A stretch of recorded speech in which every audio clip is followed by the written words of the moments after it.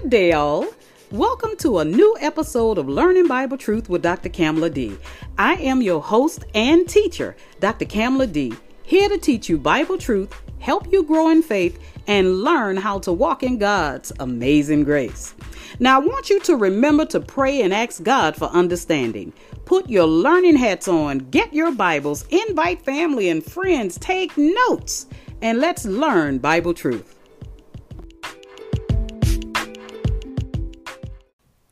Welcome, everyone, especially the new listeners. This is the first of a 9-episode series entitled The Pure, Uncut Truth About the Gospel of Jesus the Christ. If you don't know who Jesus is and why he came to earth, you will definitely know after this series. I made this into a 9-part series because I don't want to leave anything to chance as it relates to Jesus.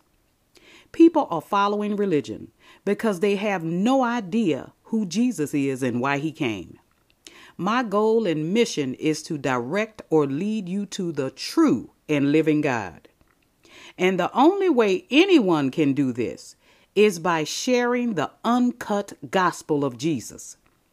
Now, because this series is long, and it is almost impossible for me to read every scripture I studied for this series, I will be sharing a great amount of scripture during my teachings for you to write down, as well as reading a lot of scripture during my teachings.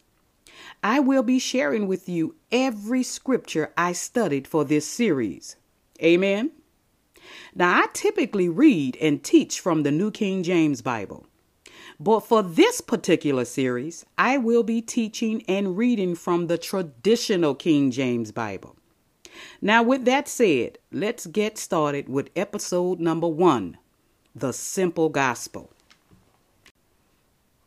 Now, let's go to our foundational scripture. It is found in Romans chapter 1, verse 16. Now, for the sake of time, I will commence to reading while you pause the tape, find the scripture, and then resume. Okay? This is the Apostle Paul talking. For I am not ashamed of the gospel of Christ, for it is the power of God unto salvation to everyone that believeth, to the Jew first, and also to the Greek. So what is the gospel? The word gospel simply means good news. I believe that the shortest biblical definition for the gospel is that which is written in 1 Corinthians chapter 2, verse 2. For I determined not to know anything among you save Jesus Christ and him crucified. Now, although this verse does not contain every element of the gospel, it provides the central thrust of its power and preeminence. For a slightly more expanded biblical definition of the gospel of Jesus Christ, we can find that in 1 Corinthians chapter 15, verses 1 through 4. Moreover, brethren, I declare unto you the gospel which I preached unto you, which also ye have received, and wherein ye stand, by which also ye are saved, if ye keep in memory what I preached unto you, unless ye have believed in vain. For I delivered unto you first of all that which I also received, how that Christ died for our sins, according to the scriptures, and that he was buried, and that he rose again the third day, according to the scriptures. What are the essential truths contained in this good news? I can summarize that with this statement. The gospel of Jesus Christ is the revelation of God, according to the scriptures of the Old and New Testaments, which focuses on the person and work of Jesus in his incarnation, his crucifixion, his resurrection, his ascension, and his restitution of all things in his bodily return. So we are going to cover in this first episode these 5 aspects of the gospel: the incarnation of Jesus, the crucifixion of Jesus, the resurrection of Jesus, and the ascension of Jesus, along with the restitution of Jesus. We will start with the incarnation of Jesus. When we speak of incarnation, we mean that God became a man. Expounded upon, this truth states that Jesus Christ, the eternal Son of God, is very much so God, holy and transcendent, who condescended to become a man. Oh, amen. Now, I might struggle to get through this episode because I get full when I talk about what Jesus Christ did for me. Oh, yes. Oh, yes. Because I know who he is and why he came. And I want you to know who he is and why he came for you as well. Now, with a fully human nature coexisting with his divine nature as God, he was born of a virgin, which originates from the first proclamation of the gospel immediately after Adam's fall. And I will put enmity between thee and the woman, and between thy seed and her seed. It shall bruise thy head, and thou shalt bruise his heel. That's in Genesis chapter 3, verse 15. Write it down so you can study it later. Now, being a seed indicates Christ's human birth. Being the seed of the woman indicates his virgin birth, thus maintaining all deity in his divine nature. The bruising of Christ's heel speaks of his death by crucifixion. The bruise or crushing of the serpent's head indicates the destruction of Satan's power and, furthermore, indicates the sufficiency and supremacy of Christ's sacrificial death. My. That is so powerful. The truth of Christ's glorious deity is essential because it is important to know who has saved us. Otherwise, our worship is in vain. This truth is also important because the salvation, which is of the Lord, found in Jonah chapter 2, verse 9, is supremely powerful to save and sufficiently powerful to preserve that saving work to the end. By it, and when I say by it, I'm talking about the incarnation of Jesus. We also mean that Christ, as a man, lived a holy and righteous life, born as a babe, like every descendant of Adam, but of a virgin. He is like no other man who was or ever will be born. His being born like any other descendant of Adam indicates Christ's complete humanity. Yet, it also speaks of his unique character by his holiness unto God and his sinlessness among men. He was made subject to every infirmity and affliction common to man, yet he endured. He was tempted in every way like as we are, yet he was without sin, holy, blameless, undefiled, and always pleasing to the Heavenly Father. His thinking was of the purest thoughts unto godly obedience to his Father. His heart harbored no vain or selfish grudge. Every utterance of his mouth was heavenly, having no guile, no deceit, nor slander, nor gossip, nor malignity. His every deed was honorable and honoring before every vestige of heaven. He was the only righteous man who ever lived, the only pious prophet who spoke truth in purity and equity, the only Jew who ever kept the entire law perfectly, and the only son who ever obeyed his father sweetly, completely, lovingly, and sincerely. The truth of Christ's righteous humanity is essential because it is important to recognize that the sins and corruptions held, harbored, and inherited in the flesh of every man, woman, and child since Adam's fall and because of his fall, are so heinous and so offensive against God that to save mankind from their sins, it took nothing less than God himself condescending to earth to be clothed in the likeness of men. Read Philippians chapter 2, verses 6 and 7. A denial of Christ's humanity is not of God, folks. Read 1 John 4 and 3. Now let's look a little bit closer at the crucifixion of Christ. When we speak of the crucifixion of Christ, or use the expression Christ crucified, we are speaking of the redemption of sinners by the penal substitutionary and atoning sacrifice of Jesus Christ upon a tree. And I'm talking about a Roman cross, as it is written in Galatians chapter 3, verse 13. Christ had redeemed us from the curse of the law, being made a curse for us. For it is written, cursed is everyone that hangeth on a tree. Jesus Christ, the God-man, humbled himself in his condescending incarnation.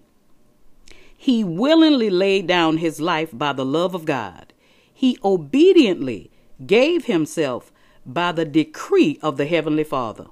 He surrendered himself to lay down his life as God's sufficient substitute, taking upon himself all the pains, miseries, and torments of the wrath of God upon his person, and those afflictions visible upon his body inflicted upon him by sinful men who hated God. Read Isaiah chapter 52, verse 14, and Isaiah chapter 53, verses 3 through 5. And also by the invisible spiritual penalty, receiving the full measure of God's wrath for a sin debt he did not owe. He then was also the substitute for the debt of sin we owe to God, a debt we could not possibly pay. Write down and study Psalms chapter 75, verse 8, and Isaiah chapter 53, verses 10 and 11. His crucifixion also speaks of his shed blood for the forgiveness of sins. Write down Hebrew chapter 9, verse 22. The purity of Christ's shed blood, typified and foreshadowed by the blood sacrifice of innocent and unblemished animals, presents the cleansing power of his blood to provide forgiveness of confessed and repentant sin. The power of the purity of Christ's blood is sufficient to cleanse the redeemed soul from every confessed sin he has committed after he has been saved by God's grace. Read 1 John chapter 1, verses 7 through 10. Now, furthermore, when we speak of the crucifixion of Christ, it reflects the corruptions contained in a world that has been torn upside down. We see what's going on in this world today. It is worse today than it has ever been. The corruption of the world, which took place at Adam's fall, is so egregiously offensive to God since the fall of man. The fact that the world has not been utterly destroyed is evidence of the satisfying propitiation found in Christ's sacrifice. 1 John 2 and 2. Please read and study that. This sacrifice is such an exultant demonstration of God's love in the person of Christ, such a superlative satisfaction of divine justice in the work of Christ, and the most supreme manifestation of grace and mercy in the condescension of Christ, that the earth will also be resurrected in the restoration of all things. Read Ephesians chapter 3, verse 21. Add that to your study. Now, when we speak of the cross of Christ, or Christ crucified, or the crucifixion of Christ, we are speaking of the holy splendor of Christ's deity, to condescend to save lost men because of God's love. That's the reason, people, because God so loved the world that he gave his only begotten Son, that whosoever believeth in him shall not perish but have everlasting life, or eternal life, John 3:16. The cross speaks of the humble obedience of Christ's humanity to go to death.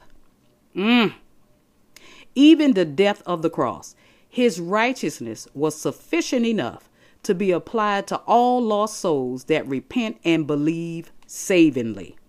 His excellence in all his ways was sufficient to pay the debt of sins for every man, woman, and child that trust in the person and work of Christ for salvation.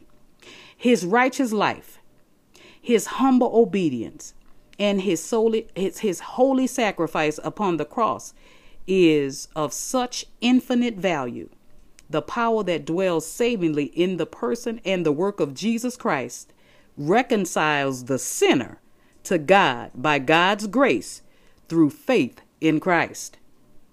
When we speak of the cross of Christ, we speak of Christ's suffering the full wrath of God when he hung upon Calvary's tree. Read Psalm 75, verse 8. The wrath of God that sinful men deserve was poured out upon Jesus of Nazareth, paying the penalty he did not owe for sins he did not even commit. Jesus Christ was the perfect penal substitutionary sacrifice for the propitiation of sinful men who trust by faith in Christ's person and work. Being justified before God by God's condescending grace in, by, and through Jesus Christ. Read Romans chapter 3, verses 23 through 27. When we speak of the cross of Christ, we speak of Christ's real and actual death upon that cross. Since Adam's disobedience and fall, the corruptions of sin through broken fellowship with God entered the human race by Adam and passed upon every succeeding generation. The penalty for Adam's sin was death, from eating of the tree in the middle of the garden from which he was forbidden to eat. Read Genesis chapter 2, verse 17. Therefore, death by natural corruption was mankind's lot through Adam's sin against God.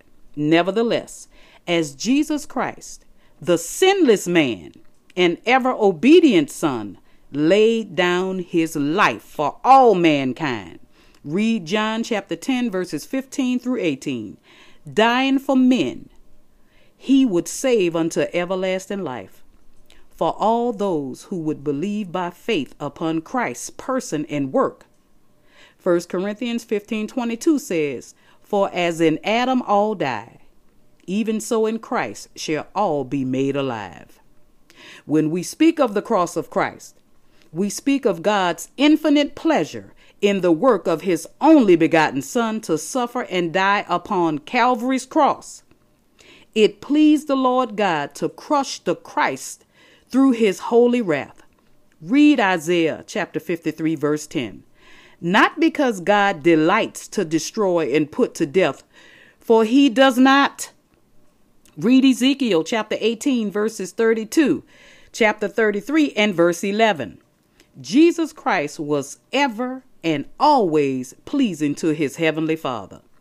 God was so pleased in his willing sacrifice that he was just as the justifier of all who would believe on the Lord Jesus Christ with trusting faith.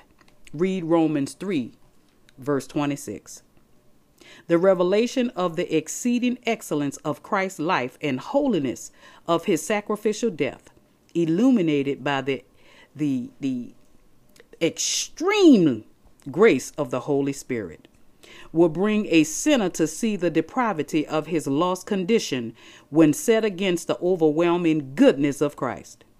Truly, we are all as an unclean thing, and all our righteousness are as filthy rags, and we all do fade as a leaf, and our iniquities like the wind have taken us away.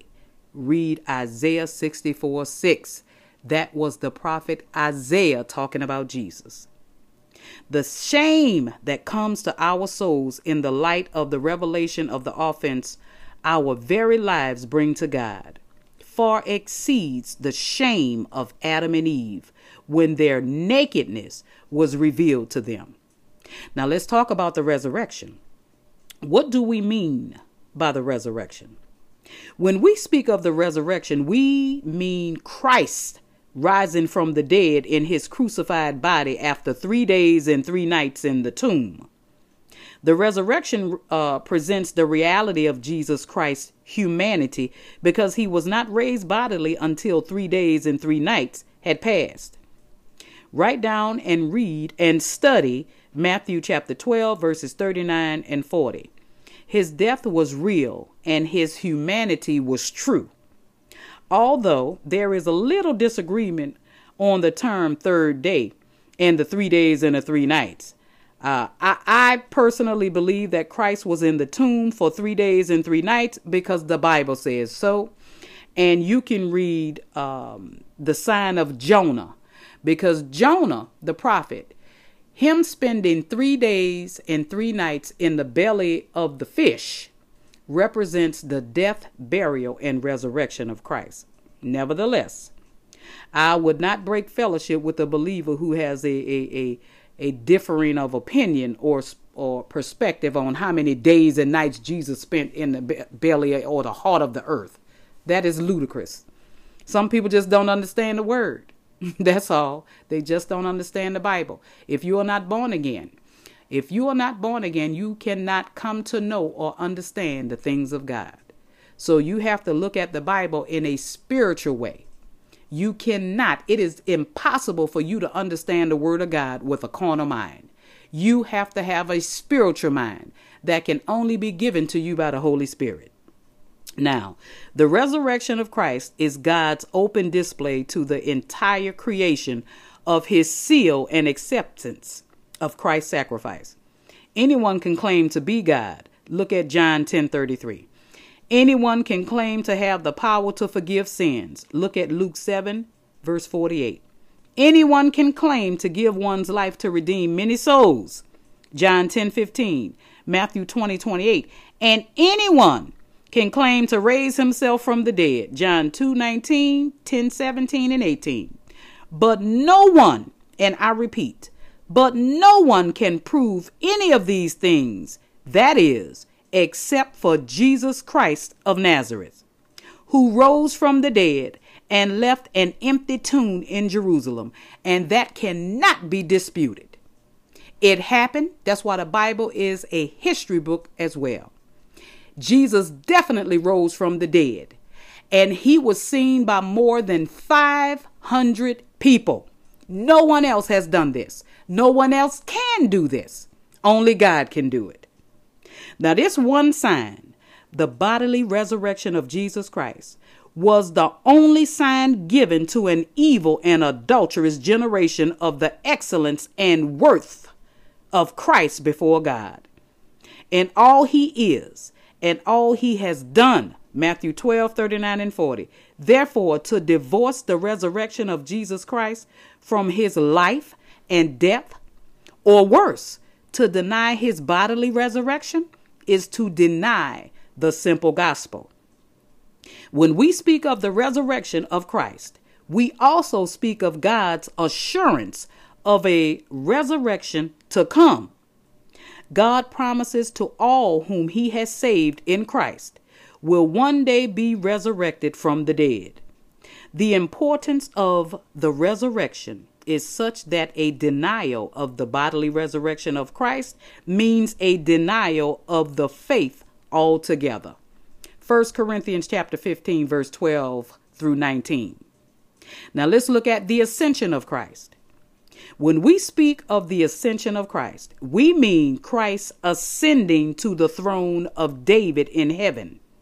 Write down and study Acts chapter 2, verses 29 through 36. Jesus Christ is King of Kings and Lord of Lords.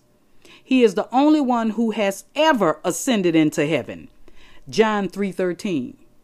And we should never forget that. That's why to ignore Christ and go to a religion trying to be reconciled to God is a slap in God's face, and it is a slap in Jesus Christ's face for what he did on the cross for every man. His ascension was necessary and important because Jesus said, he said this, "Nevertheless, I tell you the truth. It is expedient for you that I go away. For if I go not away, the Comforter will not come unto you. But if I depart, I will send him unto you. And when he is come, he will reprove the world of sin and of righteousness and of judgment of sin, because they believe not on me." And I told you guys before during one of my episodes that the only sin that you can go to hell for is not believing in Jesus. And Jesus is telling you right here.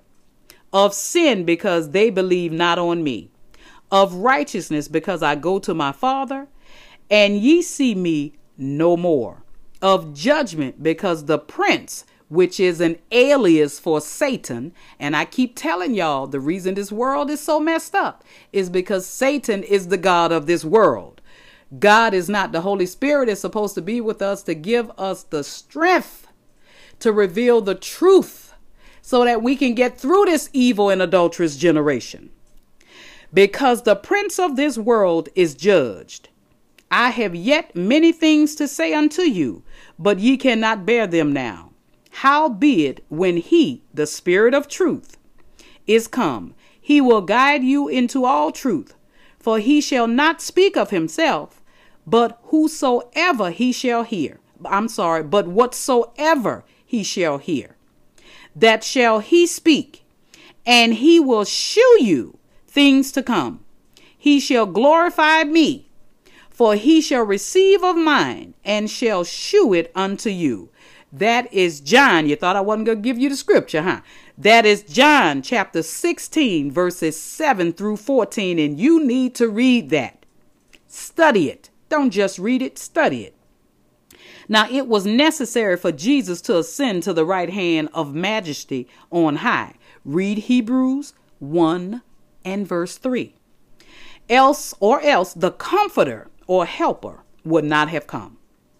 The Comforter, the Holy Spirit of Christ, must come.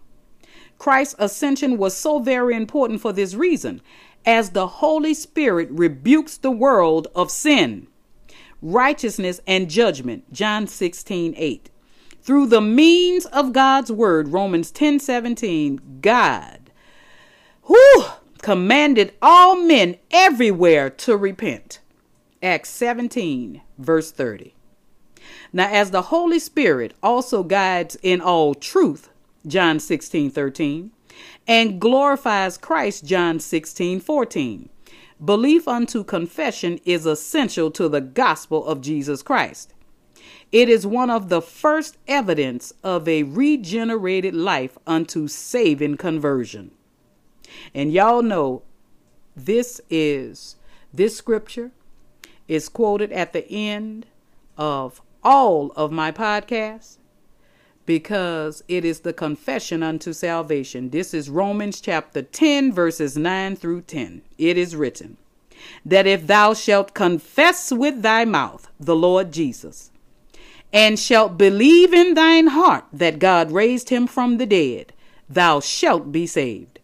For with the heart man believeth unto righteousness, and with the mouth confession is made unto salvation. Now the Spirit testifies of the truth of Jesus Christ as Savior and Lord. That's what the Holy Spirit came for. And by God's grace, prompts a soul to openly confess Christ, because the new heart and new spirit in the regenerate soul, read Ezekiel 36:26 and 27, has the commandments of God written upon his heart. Oh, yes. Oh, yes. Can't do it without receiving Christ. Can't do it without having the Holy Spirit either, my sisters and brothers. The rule and the reign of Christ upon his heavenly throne, and his rule and reign in the lives of believers, he has saved through the indwelling presence of the Holy Spirit, is that work God is currently performing upon the earth. Today, Christ. Jesus is working, and so is God. Today, trying to save lives. Through the Spirit's work of gathering one people unto God, Jesus Christ rules and reigns over his kingdom. This people are a particular people, growing in unity through the doctrinal, devotional, and dutiful truths of God's word, provoking one another unto love and good works in submission to King Jesus as faithful subjects, until Jesus Christ returns unto the restitution or restoration of all things. Read Acts chapter 3, verse 21, saints. Now let's look at the restitution. Okay? When we speak of the return of Christ and the restitution or restoration of all things, we mean that one day Christ will return to earth imminently. Write down and study Mark chapter 13, verse 32, Acts chapter 1 and 7, visibly Revelation chapter 1, verse 7, and bodily Acts 1:11. First, this includes the spiritual truth of Christ's coming in righteous judgment, for the wicked unto the praise of God's glorious justice, and for the righteous elect unto the praise of God's glorious grace. This important doctrine also includes the truth that there is a hell. And you guys know, who follow my podcast on a regular, I allowed Apostle Fred Casey Price. He is the founder and apostle of Crenshaw Christian Center and Ever Increasing Faith Ministries. I played his teaching on hell. And I'm here to tell you, if you want to soothe yourself and convince yourself that hell doesn't exist, you are in for a rude awakening, especially if you have not accepted Christ before you leave this earth. A rude awakening.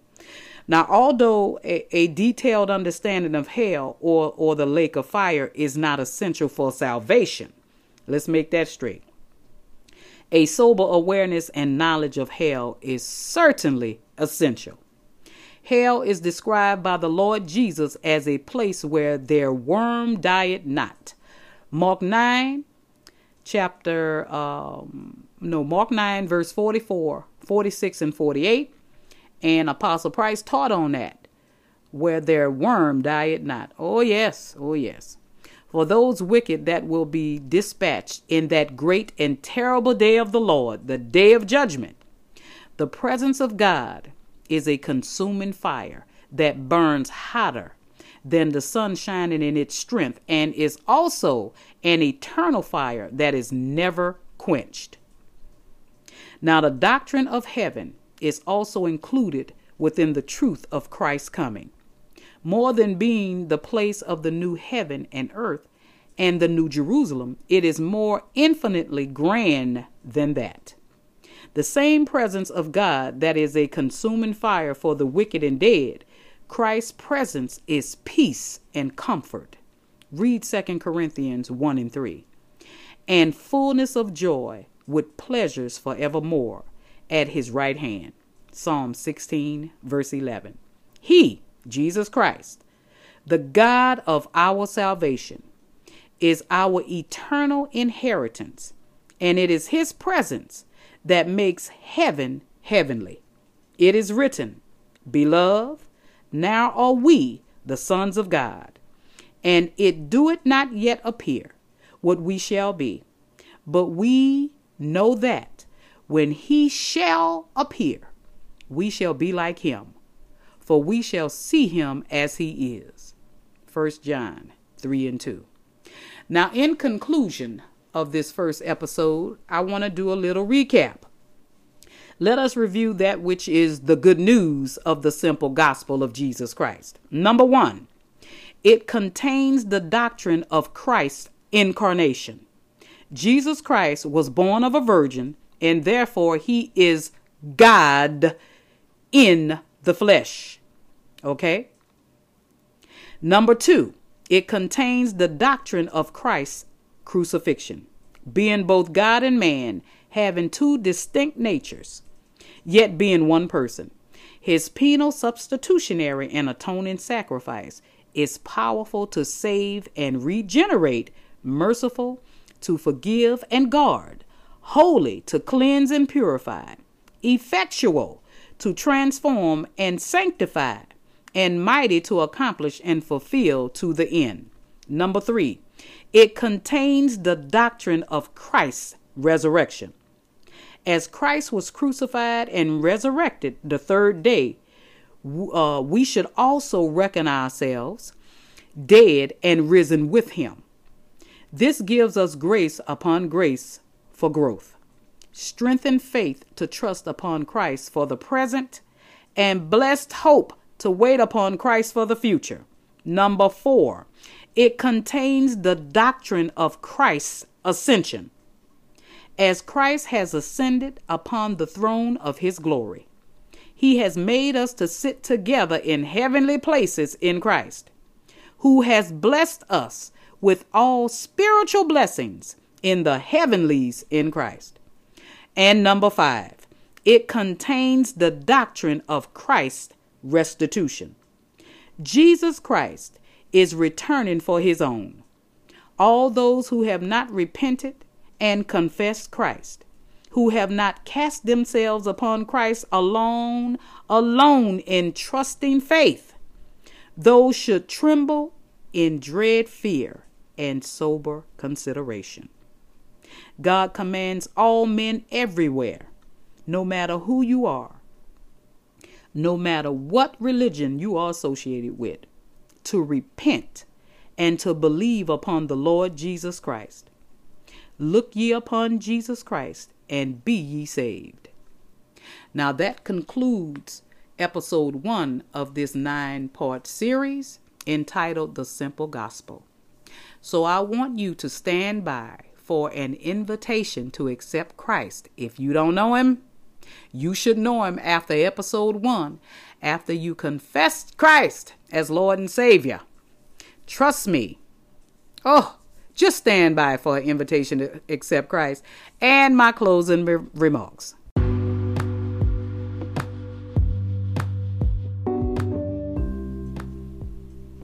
To everyone who hears this message, including those who profess to having accepted Christ, but don't possess his spirit, and to the non-believers who are chasing religion looking for God, tomorrow is not promised to you.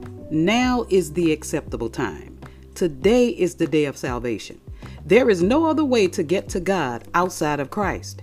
There is no back door. I want you to read John chapter 14, verses 1 through 6. All you have to do to secure your salvation in Christ is to say this simple prayer one time and mean it. Father God, I am a sinner in need of salvation. I confess that Jesus is Lord, and I believe in my heart that you raised him from the dead. And because I confessed and believe this in my heart, God, your word says I'm saved. Amen. If you said this simple prayer, my friends, you have just been saved by grace. Yes, it's just that simple. If you were sincere, you should feel a change in your heart right now. You now have free access to God. You are a saint, a believer, and most importantly, a child of the Most High God. I encourage you to join a faith-based teaching church. Continue to listen to Learning Bible Truth so you can grow in faith and learn how to walk in God's amazing grace. Renew your mind with the Word of God so you can establish a relationship with him. God wants you to enjoy life, laugh, love, forgive, and treat everyone you encounter with compassion, dignity, and respect. Now stand by for my closing remarks.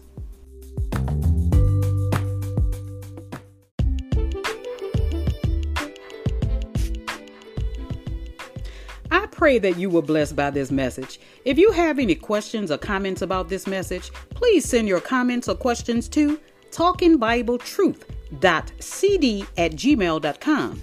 And if you would like to support this podcast financially because you feel we have been a blessing to you, go to one of my 5 podcasts, Anchor, Spotify, Breaker, Google Podcasts, or Radio Public, and contribute an amount of your choice. Now, until next time, remember that faith comes by hearing, and hearing by the word of God. We walk by faith, not by sight. I am your host, Dr. Kamala D., rightly dividing the word of truth in peace and love. Thank you for tuning in, and I hope to see you next time.